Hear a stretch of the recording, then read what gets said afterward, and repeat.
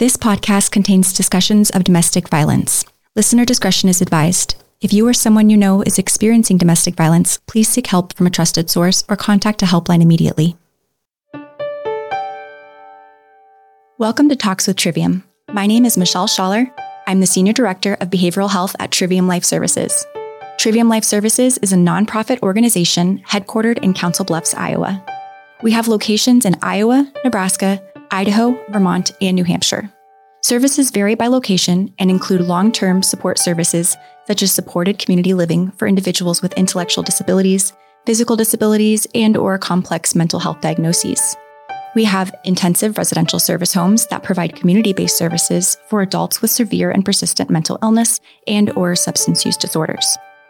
We also provide a range of behavioral health services, including your traditional counseling, mental health services, employee assistance programs, student assistance programs, outpatient substance use disorder treatment, including partial day hospitalization, as well as domestic violence offender intervention. Our goal in Talks with Trivium is to introduce you to some of those services and the people providing them. We'll discuss topics related to mental health and seek to continue to normalize mental health as a component of overall health.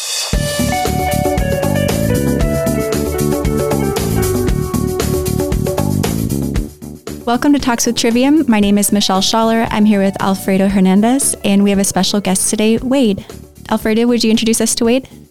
Yes, Wade is a former client of ours who graduated the program.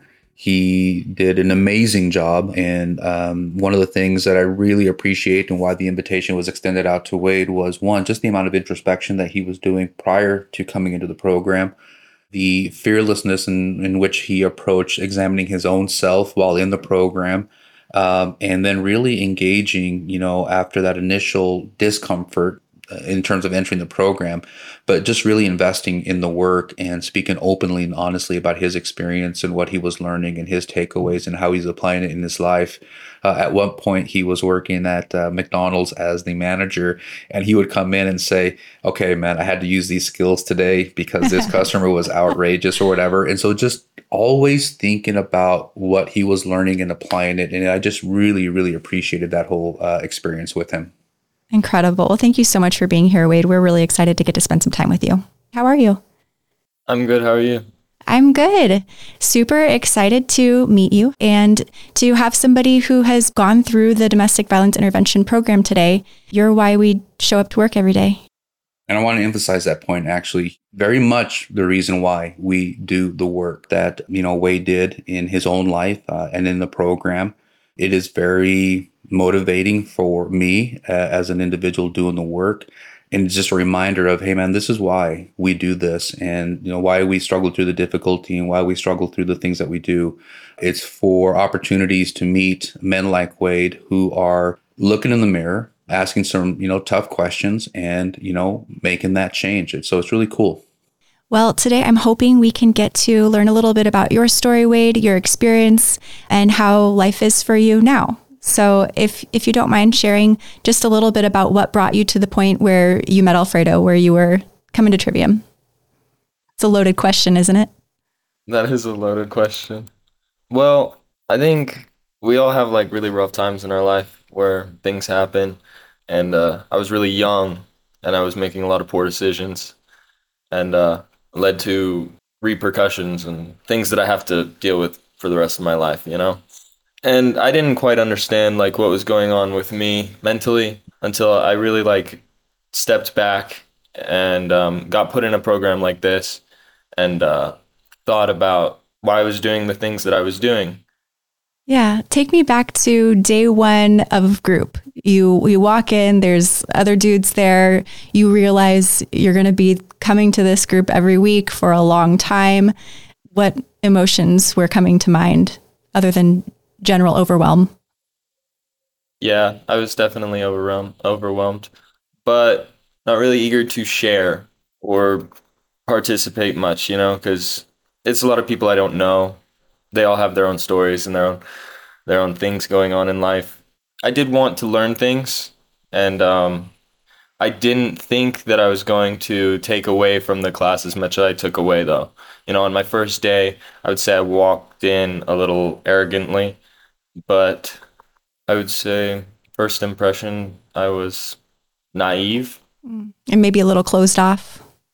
Yeah, closed off, definitely.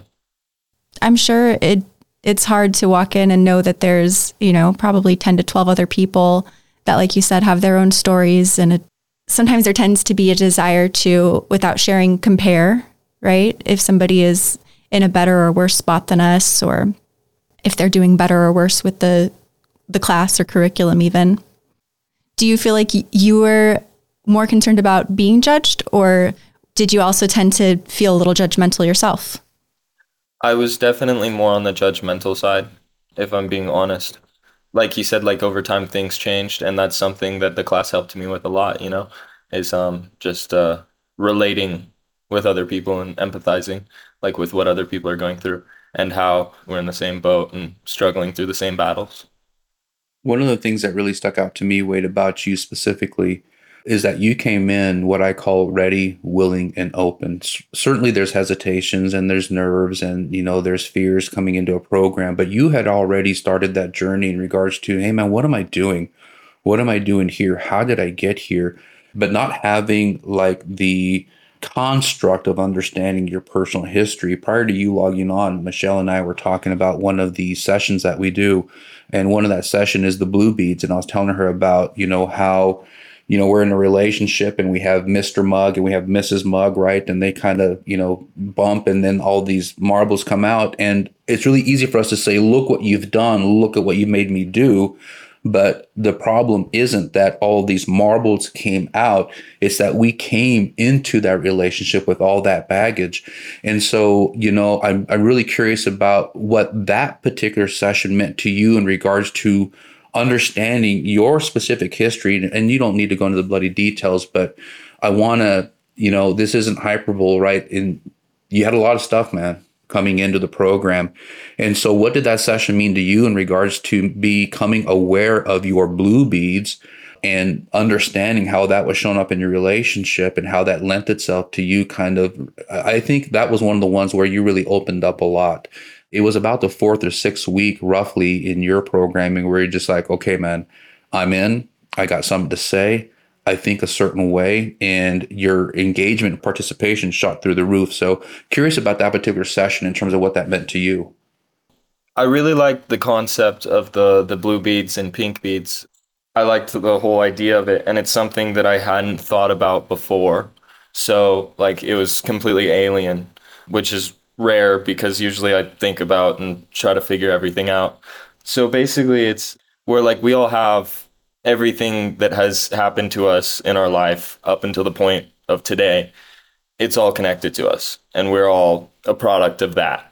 And so, whenever you meet someone and form a relationship with them, whether that's a new friend or a coworker or your boss, or let's say you get a pet, you're going to treat them in such a way that is responding to like the things that you already come with. You're already affected by everything in a certain way and feel a certain way about everything. So I connected deeply with that because I didn't think about that before. And I really put myself in like my ex-partner's shoes. And I thought about what would it be like to be in love with a guy like me? And that was rough, because a lot of people I've met in my life, they couldn't understand half of what I've been through. And so everything that I bring to the table is so heavy. And I never really thought about that before, but it absolutely is. And that has a lasting impact on the other person. I appreciate that. I appreciate that a lot. At what point did you start making sense of your history and making sense how that shaped how you think, how it shaped your perception about things? And I hope that what our program offered for you was a different way to see yourself, to understand yourself, and how to feel about yourself. I'm going to make the assumption, and it's the assumption rooted in our experience, right? That you didn't have the highest sense of self, right? You didn't view yourself in a very positive way. But then you started to understand some stuff about your history and how all that stuff works. And so, what was that experience like for you? That was good. That was great. It made me really happy because, like, as you were saying, I didn't have a very high sense of self, and I didn't really value who I was or what I was doing. So I tried maybe like a year or 2 years before I came into the program to like start figuring out what was going on with me in my life and why I wasn't where I wanted to be, and why every time I would meet somebody and try to have a friendship or a relationship, it would just crumble the way that it always does. Like, is it me, or is it them? Am I just different? Are they just not understanding, or what? So I really started trying to look into that, investigate that, like 2 years, a year and a half before the program. And I think I got a lot of knowledge on my own. I did. But with that being said, I can't do anything with the knowledge unless I have the skills that I learned in the class to change that and to continue that and to keep stepping forward in a positive way that will change my life and help my life for the better. One of the things that I keep saying, one of the things, and they're adding up to many of the things I enjoyed about you is that you were very responsible in both aspects of the word. So we have this notion of being responsible and taking responsibility for our behaviors, for our actions, for the outcomes in our lives. You never minced words. You're like, hey, I did X, Y, and Z. No excuses. Whether she had stuff going on or not doesn't matter. End of the day, I did these things. That's not okay. So you took responsibility in the notion of verbalizing what I've done and taking ownership of it. But the other thing that you've done, and this goes to what you were just talking about in terms of skill work, is that you worked really hard to become response-able. And you worked very hard to develop response-ability. Most people think that responsibility is just this innate thing. We just have it. But it's a skill set to cool the stress response system, to open up that gap between stimulus and response, and then to choose our response, right? And then more deeply to choose our perspective about the trigger and have then the ability to respond to the things. And that's ultimately what I want for my men in my program and the women in our program is, look, adversity isn't going to stop. You're going to have challenges, and you're still going to have these mistakes that you make because of our lived experience and our belief systems. But your responsibility is more than just verbalizing what you've done. What I need to know when you go into the community is that you have the ability to respond to life as it shows up for you. And so that was one of the things I took away from your time in the program.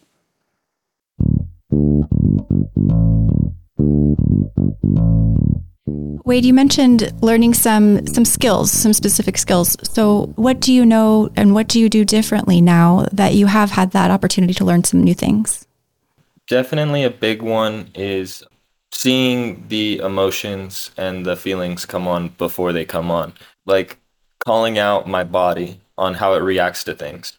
I'll see it before and I'll know what's happening. I give it like a label. I'm like, hey, okay, this is happening, and this is happening because I'm upset. Or maybe someone said something that I have blue beads and it doesn't sit well with me because my past and how I feel about it. So that's a big one, is just seeing what's going on with me. That's a really high level skill that a lot of adults don't have. So if you were to speak directly to those people, what does that look like? What are you recognizing that makes you say, oh, this is a sign I need to take a step back? What is it that you're seeing? It could be something as simple as like your palms getting sweaty, or it could be something else like you're at work and suddenly your thoughts aren't about work anymore. They're about what happened 2 years ago. That's how you know, like, hey, something's going on. Once you know to look at it and you know maybe where it's coming from, like you have to do some work yourself to know where it's coming from and like what happened to like in your past that maybe made you feel a certain type of way. And then once you know that, then you can take steps in the moment to correct that. Like, okay, maybe I need to just listen to a better song, or maybe I should go talk to someone like my friend or something. Incredible. It just keeps reminding me of giving, you're recognizing what's going on and you're giving yourself the opportunity to make a choice and to impact the outcome before you get to that point where, it's just a reaction. It's not really a choice at that point. So really impressive. A lot of people, kids, teens, adults don't know how to identify those triggers or those signs, that you're talking about. So I think that's really insightful. Thank you for sharing that. What's really interesting, Michelle, too, is once we start learning about these things and we start talking about these things and doing the work that Wade is talking about in terms of being able to identify, label, name it to tame it kind of a thing, is then you become so aware that it's everywhere. It's all around you. Just like, oh, that person is not very regulated. And I can just see the knee jerk reaction. And so now that lends to this constant learning process, right? Because you're just seeing it everywhere. Is that something that you experienced, Wade? Yes, absolutely.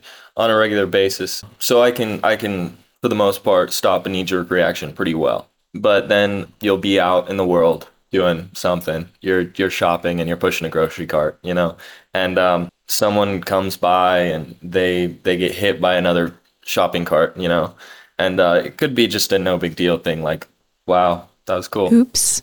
Yeah, like, I'm sorry, sir, something like that. But some people may overreact and some people may freak out and start screaming and just completely overdo the situation. So you run into situations like that all the time where you have to continue to know that, hey, you've done the work and you're good. You don't have to drop yourself or forget everything you've learned because maybe someone else hasn't learned the work. It's sad, but even regular people on a regular basis, I think everybody should just do some sort of self-analysis and just get in touch with who they are and what makes them tick. Wade, what role would you say the support and relationships that you were able to build with the group facilitators had in your progress through the program? I think Alfredo had a huge part to play in it. If I didn't respect him or value his opinion and his views as much as I do, I don't think I would have latched on and took away what I have from the program. So I think the facilitator definitely had a huge part to play, along with the other guys in the program. It's a good environment to where you could just like throw a ball back and forth and see what happens. Sometimes we have great ideas and sometimes not so great ideas. Yeah. Yeah, so for me, right, in an effort to get better, what is it that you were able to latch onto? What was it about me that lent itself to that in hopes of one, making some notes about that, right, and be able to continue, working with other Ben that come to the program because unfortunately, this work isn't going to end anytime soon. So I think the structure of it, you log us on and we have our plus ones, which are great, right? I don't know if that's like something that's like required to be in there or anything, but it's great. I think you have a lot of material. Like, hey, go watch this documentary, like outside of the class. You have so many things that someone can do outside of the class to go and better themselves because we don't have time in the class to do all of these things. And sometimes the real deep work is like when you're alone reading a book. I know definitely I read one book that you told me to read. I don't have the title to it right here, but I also watched a documentary you told me to go watch that we didn't watch in class. And I think you got a lot of material and a lot of stuff that you put out there to help everybody else. And I'm sure that some of those external resources help kind of tie it all together, and it really drives home how much a part of, relationship health is in every part of life. It's in all relations. It's not just about romantic relationships. We talk a lot about that, right? It's our roles as a partner, as a son, as a sibling, as a supervisor. These principles are applicable across the board.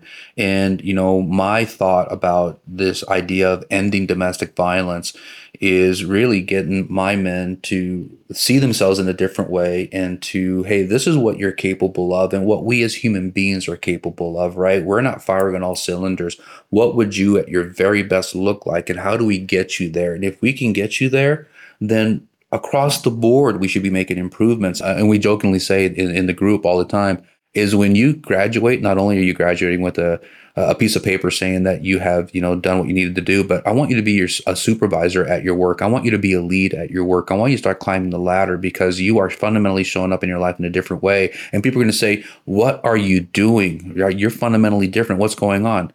I took a class at Trivium. That is my dream, is that people start saying that in our community. And so, does that ring true for you?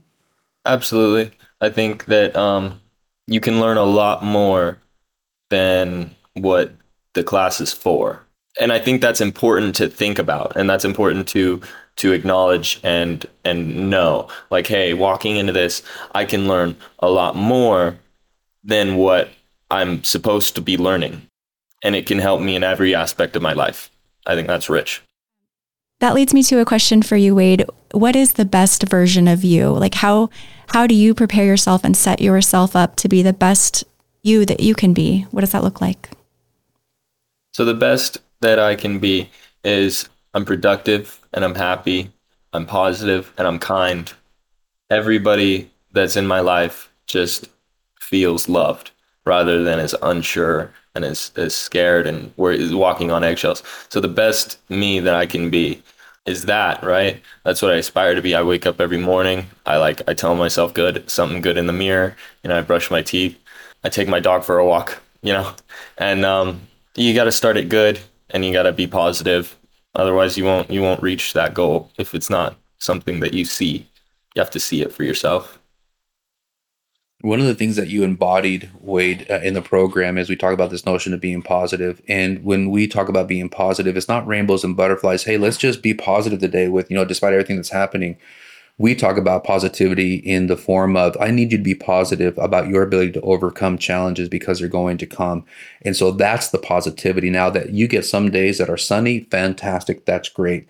But more that we understand this notion of being positive about our ability to overcome the adversities that are going to come. And I think you really embodied that. Something that Michelle and I talked about a few episodes back was this notion of labels. For example, addiction and addicts. And you might have 20, 30 years of sobriety, but a lot of people still refer to themselves as addicts. And so at what point do you become the change? So you shared with us a moment or an experience with the father of an individual that you were had interest in, and you guys were developing a relationship, and then becoming aware of your background, and then that instant feeling of like shame or whatever it is, right? And so how did you work through that and see yourself fundamentally different? Because I think you had a label of yourself when you first came in. I don't think that you're that label now, right? But of course, it doesn't mean that you're not doing the work when stuff comes up. So I'm really curious about that. It really boiled down to just I continued to show up in my best possible way. Because unfortunately, you're right. Not everybody is going to see you as the person that you've become. They're always going to, some people will always see you as the mistakes that you have made in the past. And that's sad, of course. But you can't let that deter you from what you're doing because you're not doing it for them. You're not doing it for anyone. You're just doing it for yourself. That's what I wanted because I know I'm a good person. I know that I'm a happy person. I know that I'm gonna be a great dad one day. It's there. I just gotta do it. And that's the thing is if you just continue to wake up and do it, wake up and show up the way that you want to show up, you'll be fine. Everything will work out.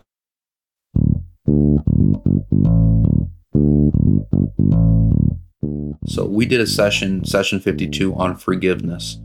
What did that mean to you, right? To be able to forgive some of the experiences that you've gone through, right? The notion in that particular session was forgiveness doesn't mean that we're okay. We're just saying that you're no longer renting space in my mind and you're no longer renting space in my heart. That doesn't mean I can't hold you accountable for the things that I've been through and what you put me through, but I'm going to forgive, right? Be able to move on. The other session that really stuck out to me, specifically to you, is the ones that we do on grief. And so it's one of the exciting ones for me, but it's also like, man, I don't know if my men are going to get this. We watch a video that's like a Friday 3:30 p.m. after school special. It's cartoons. It's just like, how am I guys going to relate to this?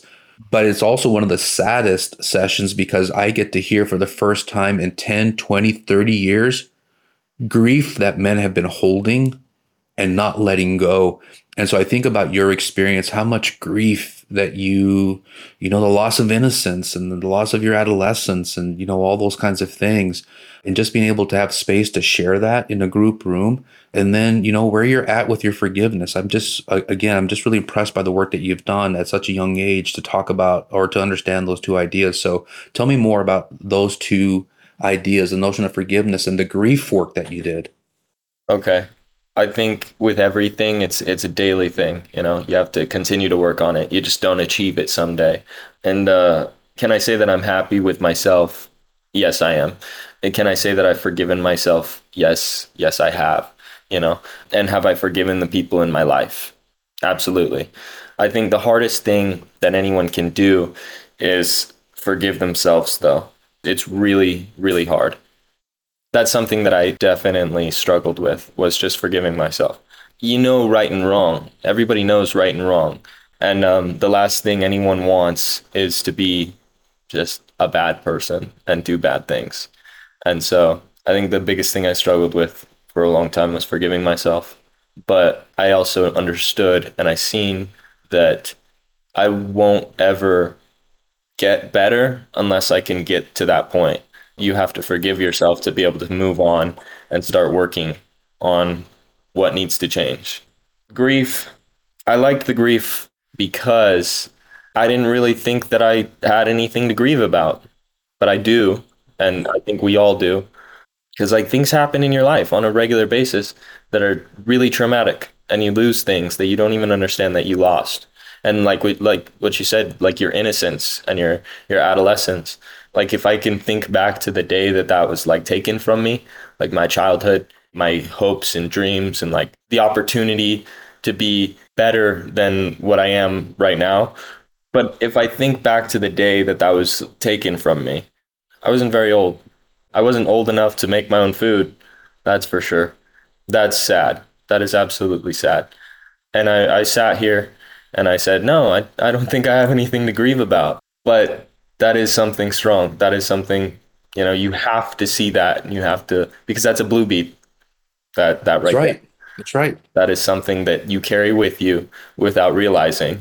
And it can make situations go haywire if you don't understand that and see that and work on it.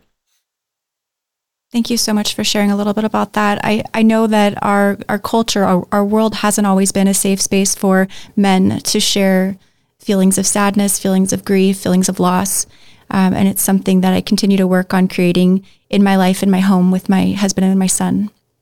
Yeah, and then actually, in tying that into what Wade shared earlier, one of the biggest things that he's done and is doing, and this is one of the things that we talk extensively with our men, is right now in today's culture, in today's society, our number one responsibility as men in a partnership of any kind, whether that be an intimate partner or that be a friend, a sibling, whatever it is our responsibility right now, the most important thing that we can do is create a space of safety.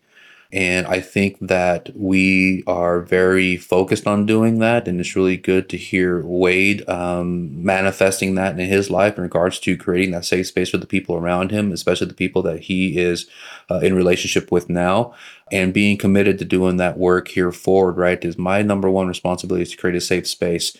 And also for me, right, to explore these things in a way that's not, beating myself up about these things. It's just like, hey, needs work, right? Like own that, acknowledge that, figure out what's one thing that you can do just a little bit better and continue that process of being better and getting better. Really appreciate that.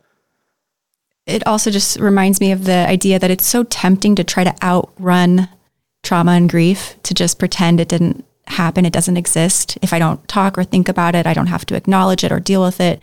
But, as you mentioned, it is a blue bead and we carry it with us regardless. So Wade, any parting thoughts from you in regards to, so one of the things we talked about is you become very aware of the people around you and say, that guy could use a program, right? That guy could use a program. You start to see it all around you. What is your advice to folks that are, having to do this, whether that be voluntary or involuntary? What would you tell your entering self, right? If you look back and Wade, when you first came into the program, what would you tell Wade? I would say jump in, don't stick your toes in, just leap in and give it everything you got. And you don't know everything. You absolutely do not know everything. I think that's the biggest thing is because the minute you let your guard down and the minute that you get vulnerable, that's when you're really going to pick something up. That's really when you're going to connect with the material. So I think that's my advice. Appreciate that a ton. Thank you so much for your time today, Wade. You are the reason we do the work that we do. It's been a pleasure to meet you and get to hear more about your story. Thank you so much. You can find more information in our episode notes about Trivium Life Services, services we provide, and additional resources specific to this episode. You can find us at www.triviumlifeservices.org. Trivium is spelled Trivium.